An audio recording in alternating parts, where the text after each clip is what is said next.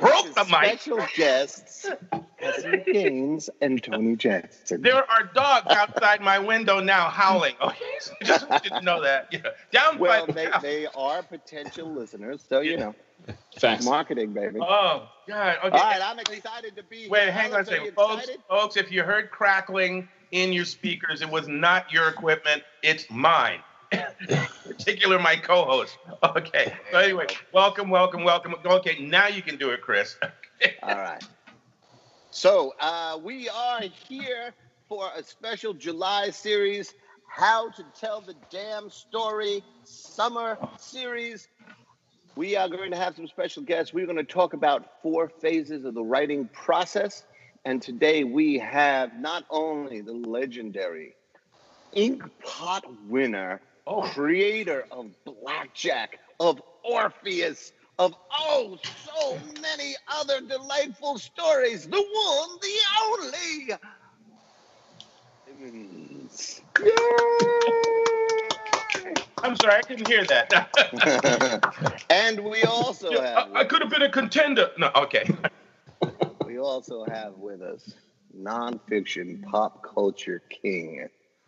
Oh, with books out on so many different titles. I'm not going to screw them up this week. The one and only Gaines. Ladies and gentlemen, here he is. Good luck. Woo! The crowd went wild. Okay. First time on the show. I'm sorry, what was that? First time on the show. Is this his first time on the show? First time on the show. It's the first. Okay, first just time. Yes. That's uno. He has been a guest and a performer at Kids Comic Con.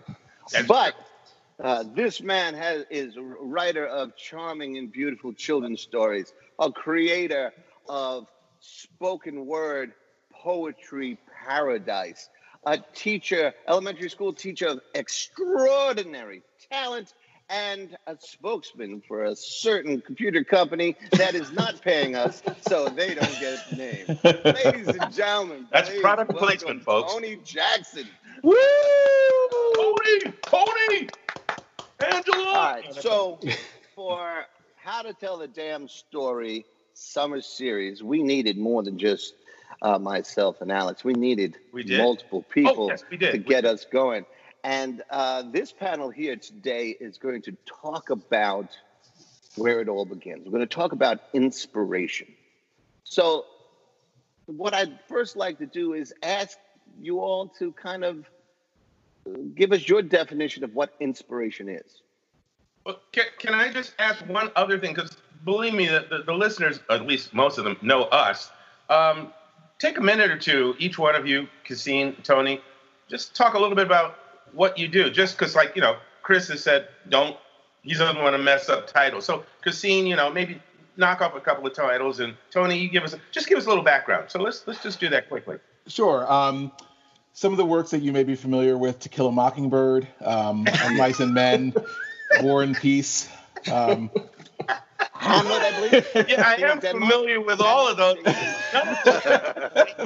But I am familiar with them. We're getting calls from publishing houses. I'm not sure what that's about. So I went to the wrong people. I primarily write. I guess all my books have been nonfiction books, mostly on.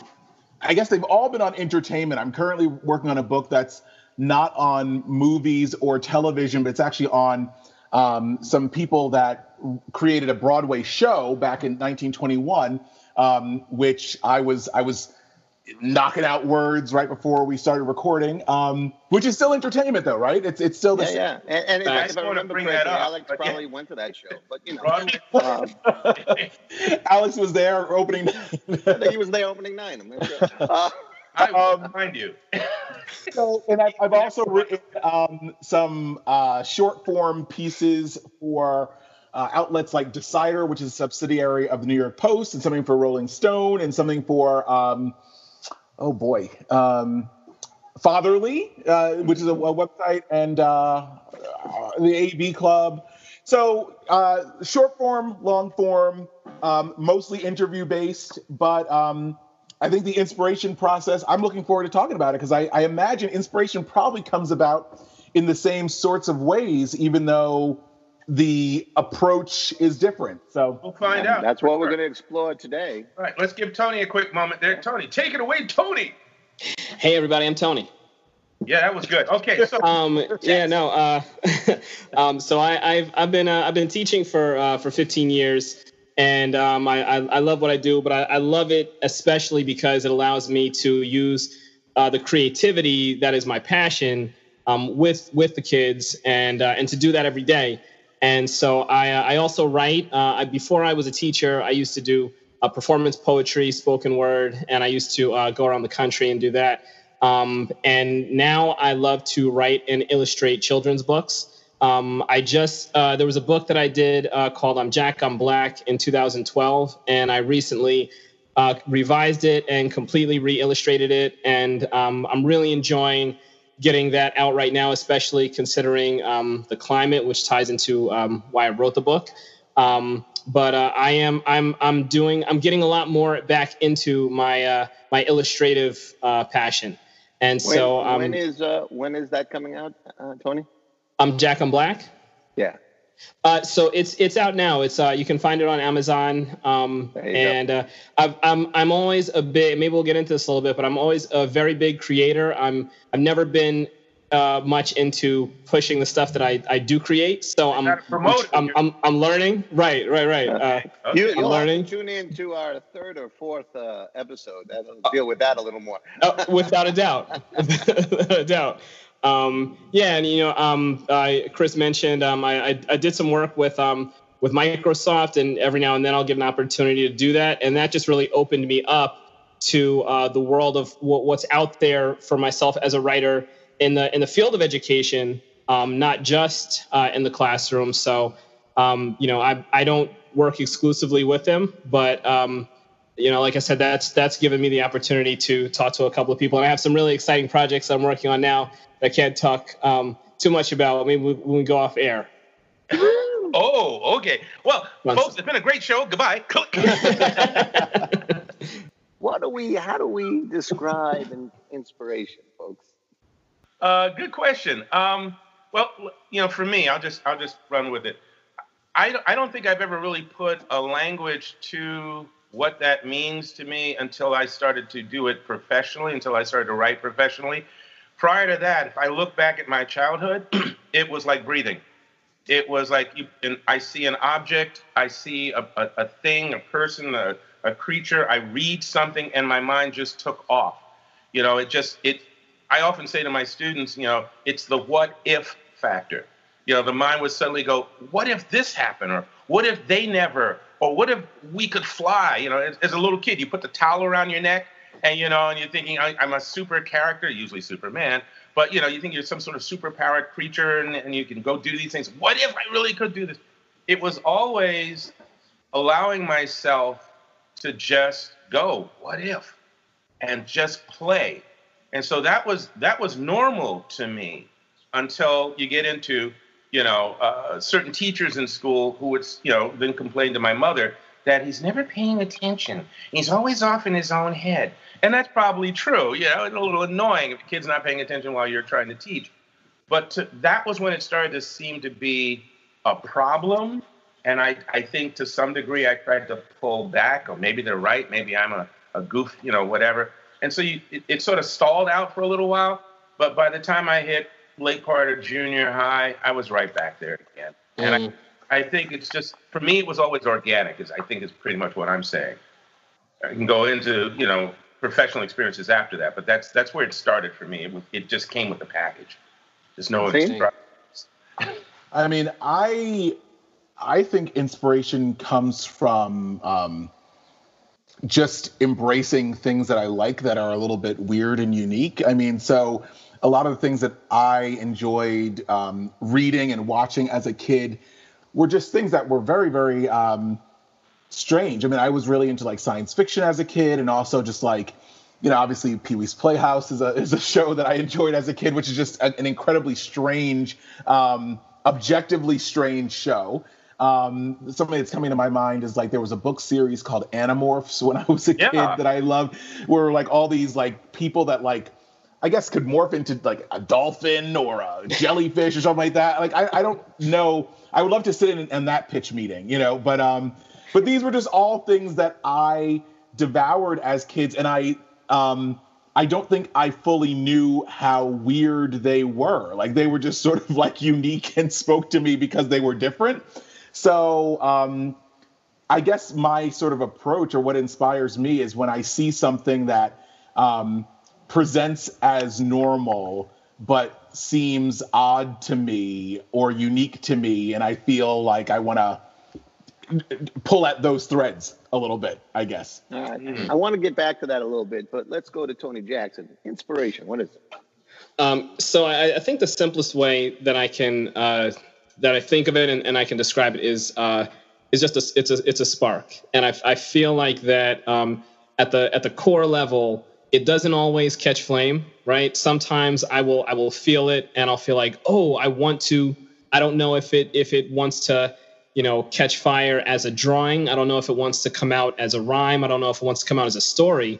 But it's the recognition of that spark, and it can come from, you know, my something my daughter says. It can be, you know, like seeing her laugh, and I think, oh, I gotta, you know. It can come from, you know, it comes from conversations like this, and sometimes it can come from, you know, just sitting down and staring at the page. It feels like it takes forever. It's like that watch pot. But yeah, I think at the core for me, it's a spark that shows up in a lot of different ways.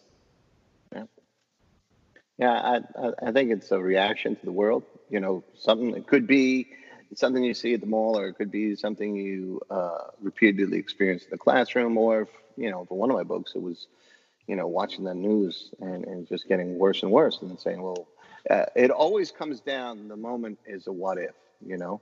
I see something that's kind of ill-defined, and then I what if it. And that leads me to the second round. We get a lot of these ideas. How do we know what happens with the one that we act on? What is it that separates that from the pack? And let's go backwards. We'll go to Tony first and work our way around. So now let me just get clear on this. Is it, how do I know which one to take and act on? It might be a situation of what, you know, that you know, or that you surrender to it, right? Sure. It really depends. But, you know, it's going to be slightly different for each of us. So, you know, of all the ideas that come, all the what ifs, how does that one separate itself and become a piece?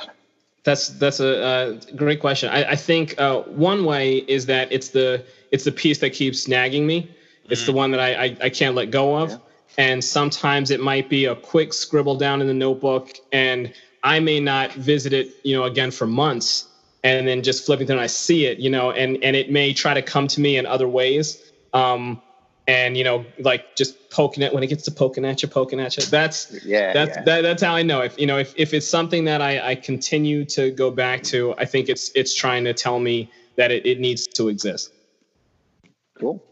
Kotz?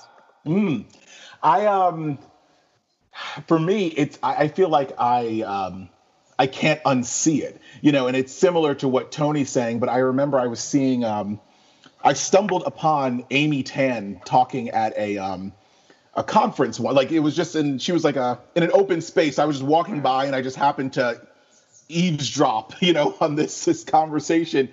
And she was talking about how, you know, she really writes very quickly, but she sees the story, you know, she sees the whole story, and kind of gets the beats and gets the flavor for it before she sort of sits down to write. And the writing process is sort of quick. I mean, I've had different projects that I have pitched to people that have gone nowhere. I've had different sort of ideas, but the ones that I don't drop are the ones where I feel like I almost see it cinematically. It's a story that deserves to be told. And sometimes I think it's a book and it's an article. Sometimes I think it's something and it's just a Facebook post. I mean, frankly, or sometimes it's a poem, or sometimes it's, you know, something like that. But It needs to exist somewhere in the world. And the medium isn't always clear to me. But, and I'm sure we'll talk about this later, but there's different gatekeepers for different mediums sometimes. Some things you can put that'll be the next question. Yeah. So that also impacts things too. I've had lots of great book ideas that I haven't been able to convince anyone besides myself that they're great book ideas. And so that is what it is sometimes. Wow. You guys, each of you has hit on aspects of it, and I'm tending to think that maybe the medication never kicked in with me, because mine sometimes. You guys know what a kaleidoscope is?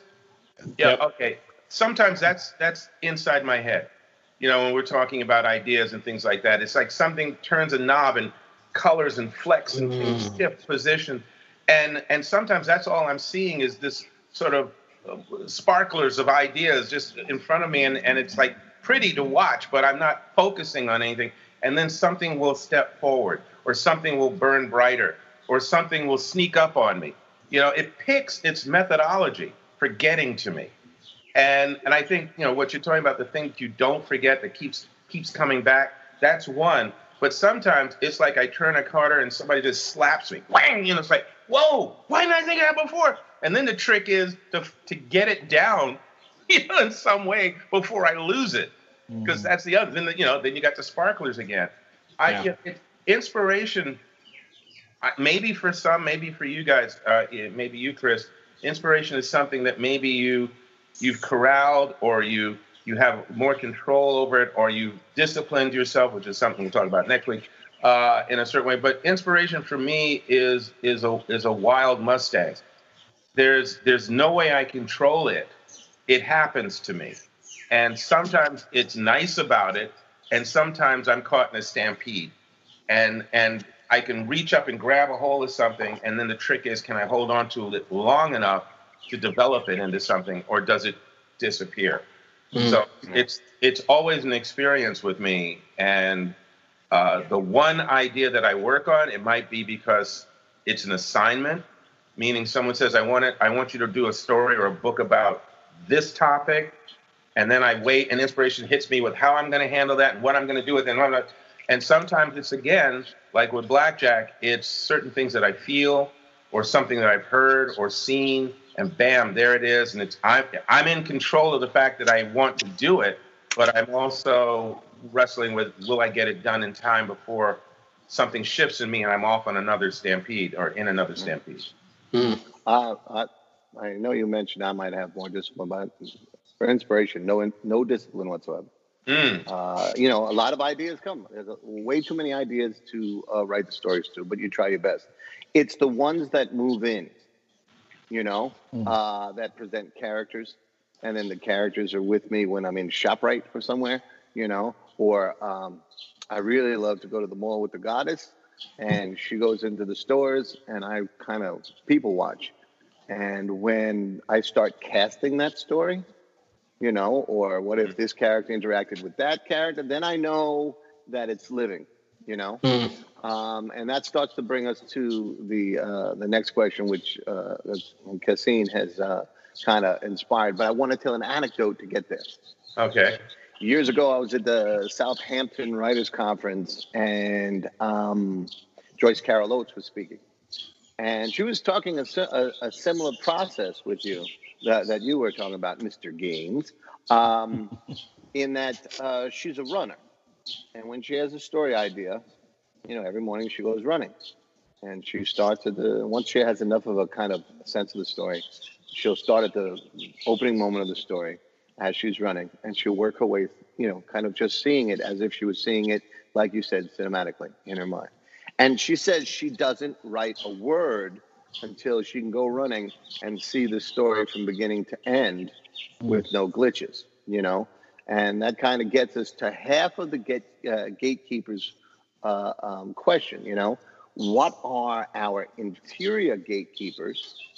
And then what are exterior gatekeepers, right? So let's start with Cassine, since he brought up that word. All right, let's talk about interior and exterior gatekeepers, sir. Oh, What does your mind have to get past, or inspiration have to get past in your head for you to think it's a project? boy, that is a really hard question. It's a question that It's your fault. and I have to say I don't entirely know why I feel this way. Like this isn't like a therapy session, but I feel like some level of like anxiety about even answering that question to some extent. That's very interesting. Tell us more about that. I think the internal, so the gatekeeper question, I think number one is I'm very aware that oftentimes I'm writing about people that have lived or that are living. And when you write about people that are living or have lived, you get a lot of unsolicited feedback from people who knew them or knew of them or whatever the case may be. And sometimes people love what you've written, and sometimes people say, that's not me. You've written, this, I don't recognize this person in your book at all. And that's a very sort of, I'm always very aware internally that I have some level of responsibility to the people that I'm writing about, even if they're deceased, right? Like, even like I just feel some acknowledgement of that. And also I'm aware that there is ownership that I feel over the story as the person who's writing the story. But I always try and do the thought exercise of like, if some stranger, was telling my story, and said, well, this is my interpretation of these events that I didn't experience, I would probably feel particular about that as well. And so I think there's nerves and anxiety about that all the time. And you just try and do the most responsible job you can with it. And then from the external gatekeeper fashion, to talk brass tacks, like I have an agent. I've had publishing deals. So my first two books were with one publisher. I pitched them a third book. They didn't want the third book, so I ended up shopping it around. That ended up being my Back to the Future book, which was the best, the most successful book that I've done. I've worked with other publishers and work for hire sort of things. I've pitched, freelance things to different editors for periodicals. And every time you develop that relationship, every editor sees things differently. Every editor works differently. I've worked with, editors that aren't the warm and fuzzy type. That's not to say they aren't nice people, but like I've definitely worked with editors that have said, this is so great, this is so wonderful, just fix this, this, and this. And then I've had editors that have like just cut out the first couple paragraphs of that and just said like, great, fix this, this, and this. And like, it's a little demoralizing, but you work through it. So it's tough. And I think so you're balancing creativity with also a commercial aspect a little bit, and also a responsibility that you feel to the people that you're writing about in a nonfiction space. And all of those are things that I feel like I'm constantly juggling. Wow. Alex? And now, Alex, you've worked for so many different pop culture companies creating stories for world famous characters. And you have, the infamous Blackjack. Maybe you can talk about internal and external for both your own owner and creator owned, and for work for hire.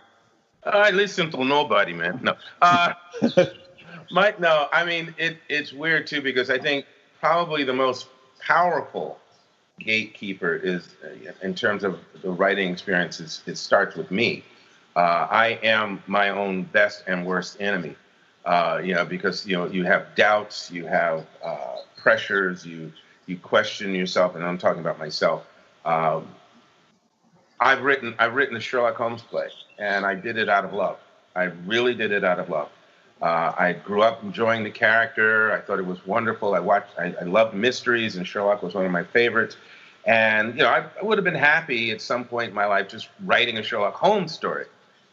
But then at the point that I decided to write a Sherlock Holmes story, a play in particular, it was because I'd been introduced to a real-life character named Ira Aldridge, who was a black thespian, that's thespian, an actor in the 1800s, an African-American actor in New York who hooked up with a British touring troupe, Shakespearean troupe, that went back to England. And he went to England with them and performed over there and eventually became a continental star, not without prejudice and things entering his life. But it was so fascinating to find out about this man, this real human being who lived during that time, and a black man at that, and what he went through. And I wanted to write about that. I really did. But I also knew, and people, and by the way, the man's name was Ira Aldridge, and people said, well, why don't you just write a play about Ira Aldridge? And I knew that I could write a play about Ira Aldridge, and maybe 30 people would come and see it and learn about him. But I could write a play about Sherlock Holmes, introduce the fact that Ira's family lived at that time and the things that, and a bunch of people would come to see a play about Sherlock Holmes and learn about Ira Aldridge. And so then it became a thing, can you actually write a Sherlock Holmes story? Can you actually write about this man's life? Can you actually do this? And it was really a battle uphill to get that done because there was a lot of inner doubts. And that's why I say I think one of the great gatekeepers, and it's not necessarily beneficial at all, is our own sense or lack of confidence or sense of insecurity or fear or whatever. That's the biggest boulder I've ever had to push up a hill. When I got to write Batman or Superman, which or Scooby-Doo and those things, again, yeah, I want to make the editor happy. I want to turn in a good product, a good story that the editors will like, that the company will pay for, all of that. But I wanted to please myself.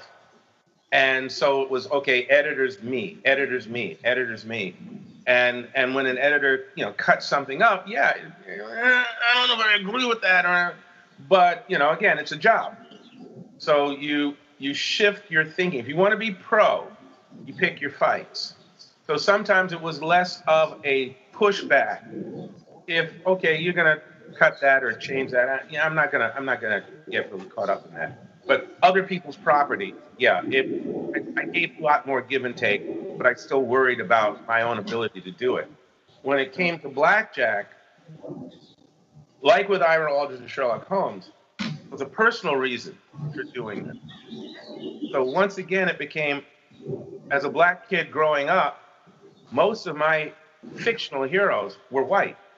And there was not a huge market for black guys running around saving lives and inventing things and stuff like that in terms of television and film. If we were in it, we were in some sort of subservient or background shot or whatever, but it was not the leads. And I hadn't thought about it consciously as a problem until, the 60s when the protest things are happening. And even then, it was this other thing. We were talking about real life and can we get our place in the world? And so that was a gatekeeper, black people trying to hit equal footing. So that's something I was wrestling with in my own way. But then in the 80s, when I created Blackjack, it was all sort of congealed. It was, I had wanted to be a hero. I had wanted to go on adventures and explore and save lives and all that. And I can see a hero doing that. And then I created that hero because there was no gatekeeper. I created that hero in my head and I wrote some rough drafts and things like that. And then I did research to fill in the background because I wanted it to feel like it was solid. So I was still trying to please myself. And then I started putting down in notes and research all of these black people, male and female, who did all these remarkable things and did fight in wars and did invent things and did all. And it was like, okay, now the gatekeeper is going to be all the people that don't get it. And that was years of running into people going, well, no, it's a cool idea, but does he have to be this? And, I don't know if a white audience is, or I don't know if it's going to sell outside of Watts. Right? So that was a societal, racial, systemic barrier that I had to get through. But I kept pushing because I now knew this was real. I now knew this was something that had to get through the gate. And I believed in it so much that I was willing to push it and take whatever amount of time it took. And it took some time. So in conclusion, long-winded, for me, the first one is always interior. It's always me. Can I get past, and I'm better at it, but can I get past my own fears and concerns and insecurities about it? And then after that, the more professional mindset sets in so that I can deal with the exterior gatekeepers, the people who won't get the idea, the concept, like Kasim was saying, the idea that I know is really great, but they don't see it. Okay. I'm going to be really quick. I'm in a season of working with editors now. I'm working with 3 at the moment on 3 different projects. And I got to tell you, I love the editorial feedback. I'm on round 3 with the biggest project. And at this point, she's got the really sharp axe, and she'll highlight like 3 or 4 sentences. And what I do as an exercise is, do I absolutely need those? And then read it without it. And if you don't absolutely need it, then it helps, And she has a couple of pet peeves with words. And all right, how can I be more creative there? So I'm having a great time with editors. I know that's not really said a lot, but yeah, it serve the story has been my mantra for the longest time. So I want to keep that part short. I want to go to Tony. Tony, one of the things that's interesting with you is that for a lot of your projects, you are both the interior and exterior gatekeeper. You are the writer, director, performer, producer. There's so many things because, there'll be maybe a performance a week sometimes, where you're going from inspiration to finished product and putting it out there. So that's a lot of hats to wear, man. How do you do it? And how do you keep those gatekeepers honest?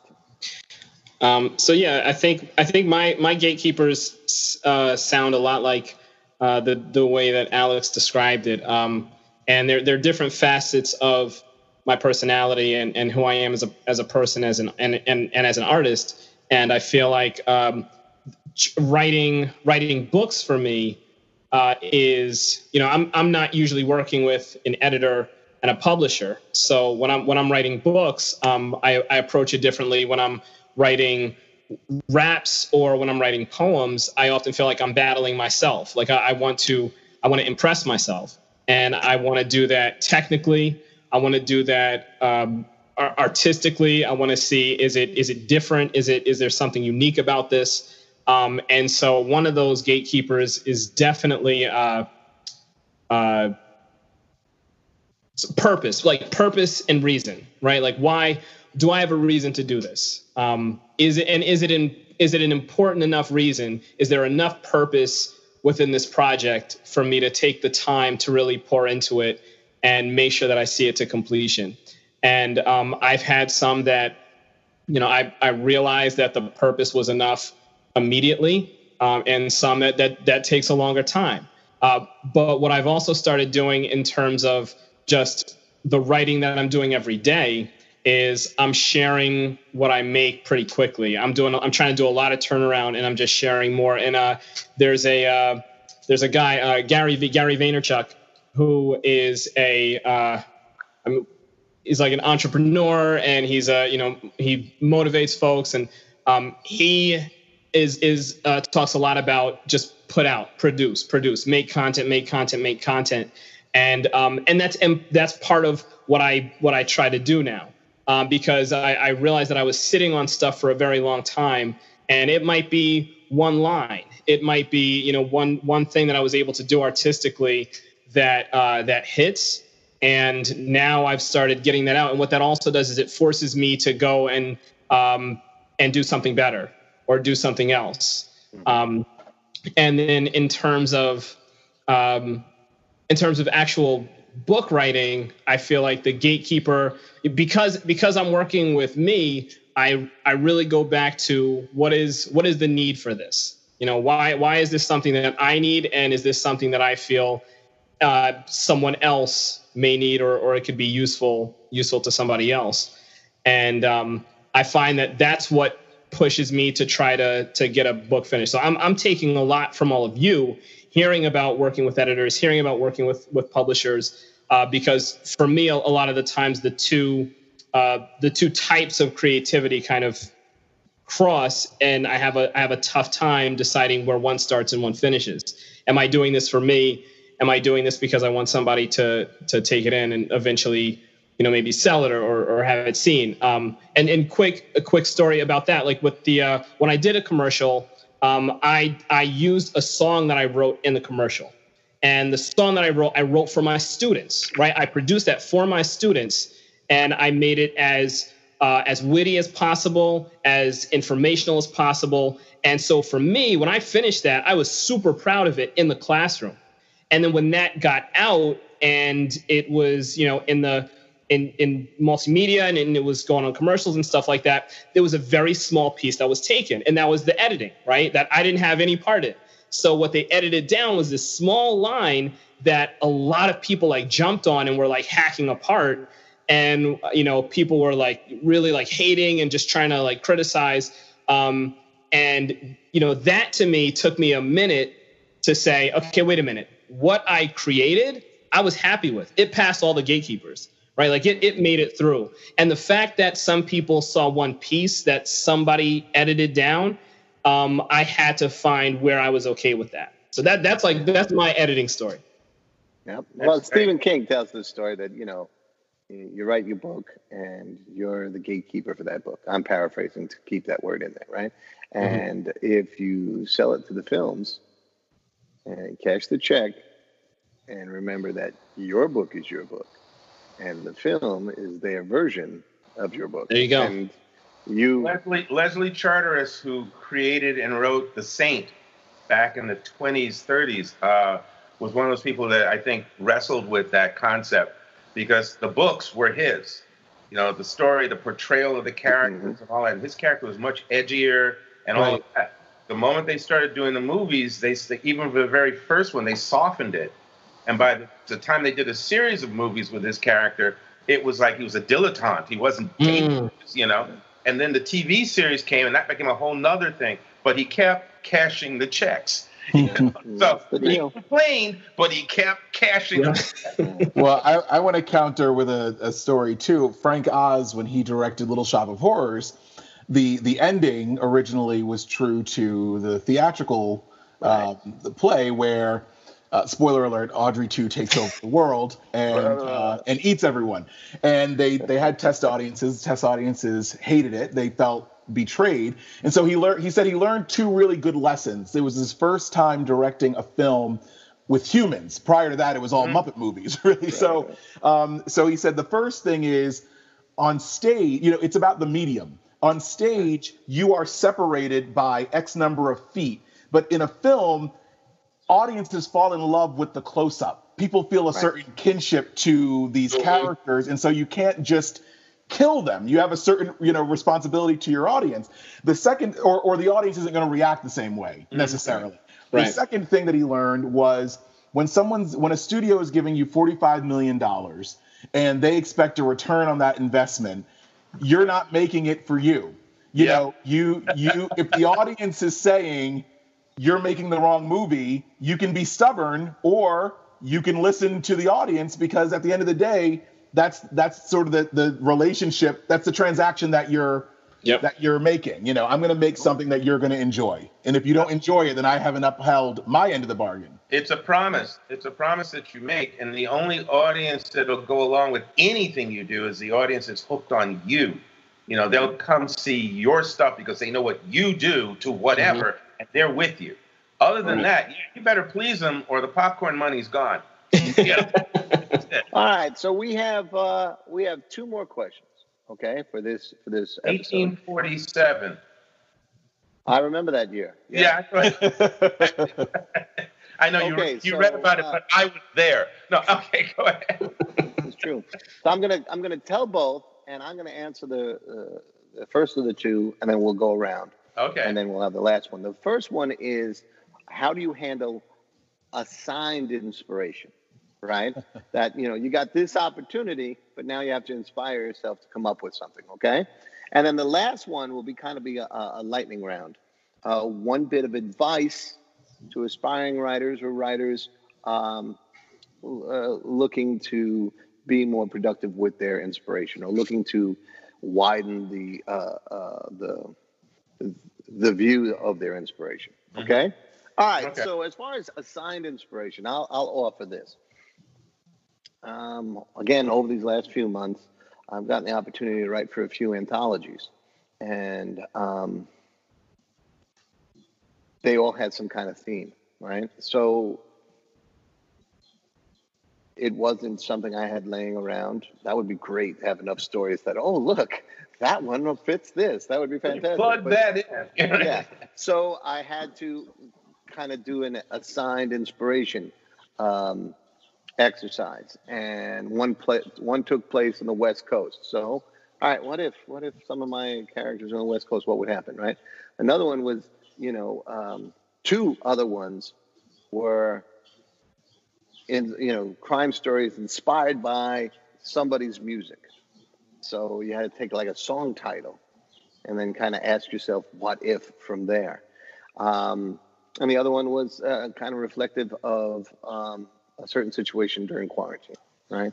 So going around and asking yourself what if, and in the case of the music, playing the music and hearing what story comes out and all that stuff, and then letting it go, I found very inspiring. And I was able to do everything from romance to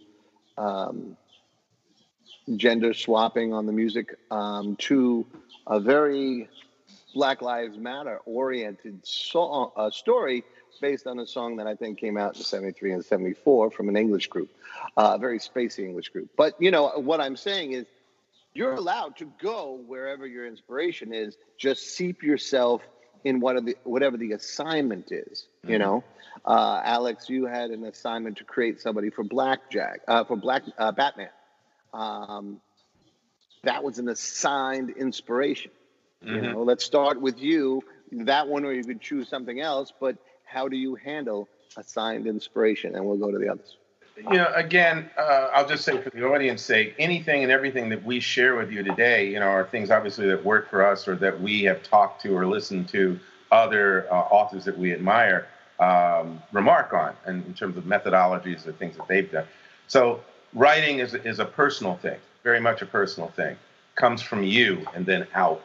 And so to answer your question, Chris, when the Batman office, the Batman division of DC, and then the editors came to me and asked me to come up with a black hero for the Batman universe, the first thought that went through my head is he will not be an ex-con. Yeah, that was the first thing. Then the second thought that went through my head is he will not be from a poor background with one parent who barely was scraping by or was on Social Security or social services.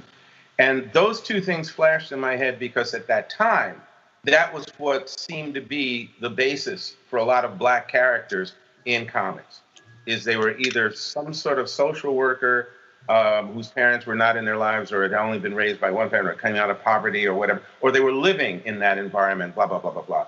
And I felt, I'm sorry, the African-American world is much wider. There are much more variations, and I wanted to make that point with this character. And then I sort of went from those two very personal sparks. Like I said, the sort of sparkling confetti, before my the kaleidoscope. From that trickled down, why would somebody become a crime fighter or a superhero? And then what was this character's background? And I began to build that. So I began to see the character that would become a hero, an African-American character, and asking myself, why did he do this? What was that about? What did he go through? So for me, an assigned character, even when I was writing Scooby-Doo, which, okay, you got a goofy dog and you've got a black superhero. Always the same thing. Who are they? And in getting to know who the character is, even if I've been exposed to them for years, asking myself then, as someone who's about to contribute to the canon or create this new world, who are they? What is the world they live in? And how does it affect them and they it? And that's where my what ifs come from. That's how I tend to approach assigned work. I'm working on something right now, which I can't talk about, but it's a period piece. It takes place in the early 1900s. And there are aspects of it that the moment I got the assignment, I did exactly the same thing. who's there, what's happening around them, how does that affect them, how do they move through this, what gets me excited, what sounds like fun, what do I have to look up to start building that world that these characters live within. And I think that's the respect, that you give any assignment that you get, whether it's to take your character and do something with, or when you're going to receive somebody else's character. They're putting that character in your hands. That's a responsibility, whether you love the people you're working with or not. When they take something of theirs and say, here, work with this, give me the next level of this, that's now on you to do your best. So to me, I look at it as the character, the world, and how do I affect it with professional respect and honor. Cool. Cassine, what do you say? I agree with so much of what's being said. Of late, most of the things that I've done actually have been sort of assigned work or, hey, what about something like this? And a good example, I think, is after Carol Spinney, who was the puppeteer who was inside of Big Bird, when he passed away, I got a phone call from an editor that I'd worked with before who said, I really would love if you, I know that you're a Muppet guy. If you want to write something, I'd love for you to write something, but it's got to be, I need it in like 4 hours. And also, now this is the twist. And also that Tom Hanks, Mr. Rogers movie had just come out. And he said, and by the way, we're doing really well on our website with Mr. Rogers content lately. And if there's some way that you can work in a Mr. Rogers angle, I'd love for you to do that. So I go, okay, I'll do my best. And I like 4 hours. It's ticking down 24 style. And so that's an assignment, right? I don't really know where I'm going. I'm supposed to write some sort of eulogy of sorts about Carol Spinney. And as I was sitting at the computer, staring out the window, it's pouring rain. And the only thing that I thought of was sunny days chasing the clouds away.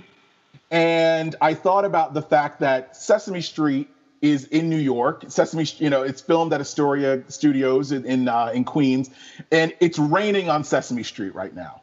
And Sesame Street starts off every episode with telling kids that there's going to be sun after these cloudy days and rainy days. And I ended up finding this one time that Fred Rogers and Big Bird, I guess, were on each other's shows. Big Bird went to Mr. Rogers' Neighborhood, and Fred Rogers went to Sesame Street. And it's this fascinating anecdote that I didn't even know about before I got this sort of assignment, but they were at loggerheads, actually, because Mr. Rogers wanted Carol Spinney to show how Big Bird worked. He wanted him to show that this is a puppet and Carol Spinney said, no, you can't do that because, Big Bird is a person. Big Bird, not a person, Big Bird's a character. Right. You have to believe in Big Bird. And Fred Rogers felt very strongly that, well, kids need to know that it's okay to play make-believe. It's all right to imagine. It's okay for Big Bird to not be real.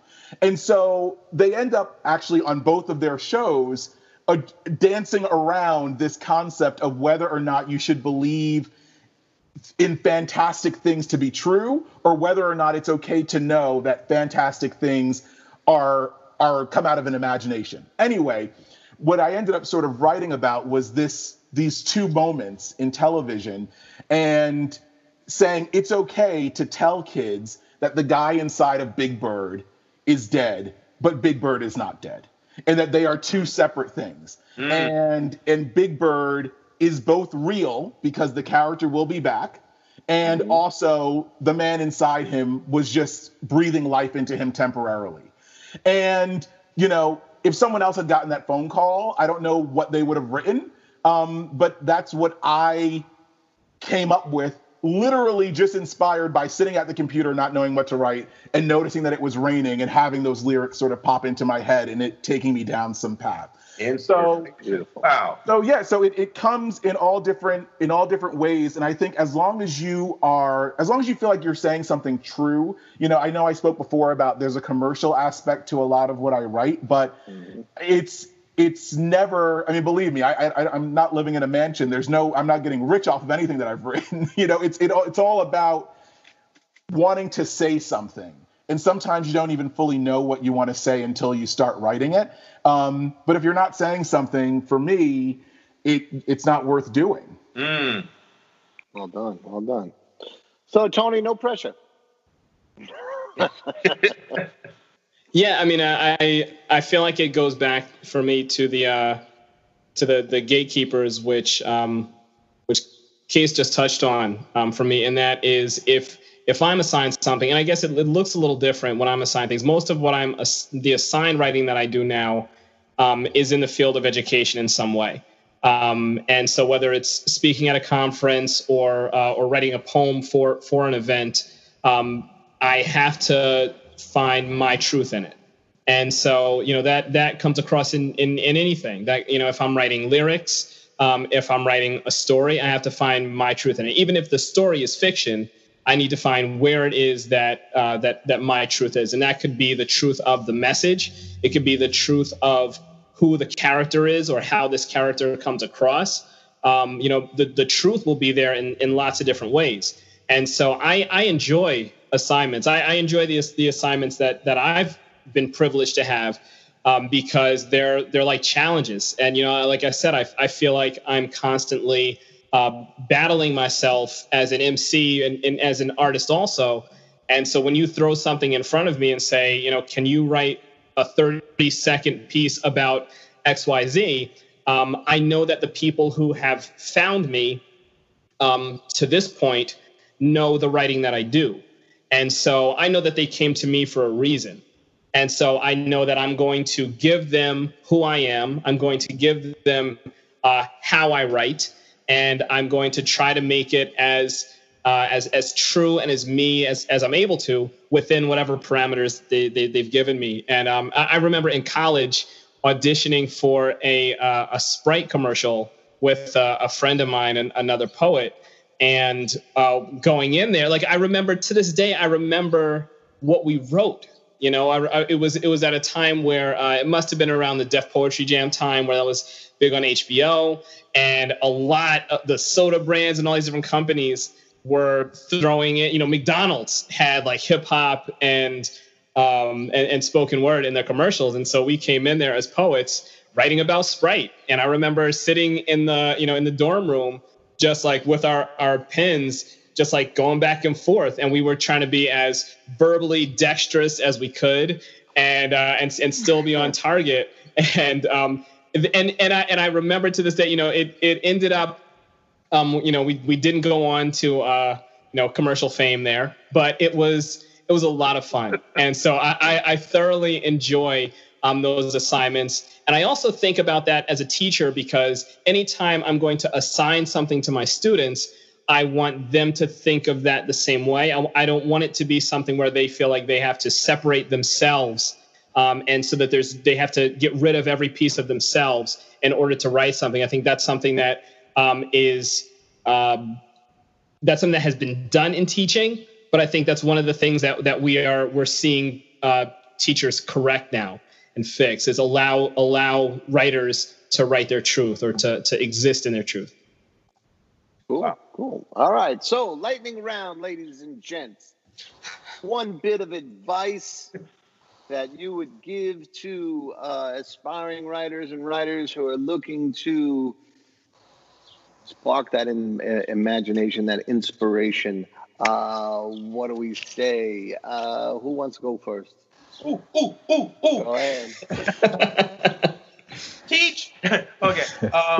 Quick one. I would say the thing that I know that I had to learn over a period of time, and I always push to my students, is try not to believe the very first idea you have is the best one. It's the only one you're going to get.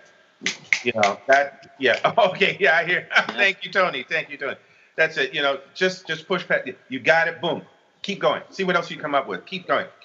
And once you just expand and really let that happen, I think you'll find more often than not, even if you still go back to the first one, you'll still look at the other ones. Oh, this is nice, and you may be able to use those at a different time. Or you might find that the fifth idea is the monster. But either way, definitely try not to let yourself stop it at idea number one. Keep going. Case? Okay, lightning round. So 2 quick things. First is when you feel inspired, try and write in that moment. There's something about that moment that has inspired you. So even if you change your idea or whatever, try and get it out at that point. It came to you at that moment for a reason. And number 2 is the first paragraph you write is almost always trash. I think I've almost always just deleted the first paragraph. Sometimes it survives all the way to the end, and then when I'm rereading it, I go, I don't need this at all, and the second paragraph is the first. Yep. That's fine. Cool. I'll jump piggyback on what Kaseen said. I still believe in the index cards. Carry them around. I write on the blank side, I write the big idea, and on the line side, lines of dialogue, details, whatever I can, and then I just put them in piles and let that idea, that inspiration, that story live with me. And then if it starts to grow, then right? That's not so much for assigned, but it's for, your organic inspiration, that kind of stuff. All right, what does that legend Tony Jackson say? I love that. I love that. I think one thing I would say is don't be so quick to trash the ideas that your bad ideas. Don't throw away your bad ideas so fast. Sometimes, I had a habit of like scribbling out things in my notebook, certainly put a big X. And but I have found over the course of time that sometimes ideas that I thought wouldn't work, I wasn't ready for. So I would say hold on to those. It reminds me of there was a voice actor who was talking about how when you're trying to find a voice for a character, sometimes it ends up being an imitation of another character that you already know of. But that sometimes that's where the great voices will come from. Your imitation of something else, it might not sound the way that it was supposed to for that character, but maybe you have something else there. So that's what I try to remember about my ideas. I try not to compare them to the best idea of someone else, but I try to compare them against the ones that I've had, and then I am gracious with them. So I say, you know what? Okay, I wasn't ready for this idea now. I may come back to it, in 5 months and think it's still trash. But at least I have a bank. At least I'm still generating. Beautiful. And we hope that this episode on inspiration has inspired you and helped you to figure out how to tell the damn story. Alex, any final words? Huh? Oh, yeah. I'm sorry, I was being inspired. Actually, I would say no. This has been a great gathering. I enjoyed working with everybody here, and literally, I'm sitting here thinking, wow, just something like this every now and then. In other words, this has inspired me to think about doing something about inspiration on a quarterly basis or something like that. Because a lot of people, they worry about it. They really worry about it. They're scared. And I think things like this help you understand, take a breath. You know what? Mm-hmm. And postcards, or index cards, notepads, speaking it into your cell phone, and then, whatever it takes to capture the idea at the time, absolutely. Get it down. You can always come back to it later and flesh it out. So never say I have to remember one of many ways. You won't. Yeah, right. One of many ways to tell the damn story. Kaseen, Tony, wonderful to have you here. We got to keep doing this because, damn, I tell you what, they're good. I hope to talk to both of them very soon. Again. So, all right, ladies and gentlemen, thank you. We'll see you soon. Kaseen, Tony, Alex, remember, tell the damn story. Peace. Peace.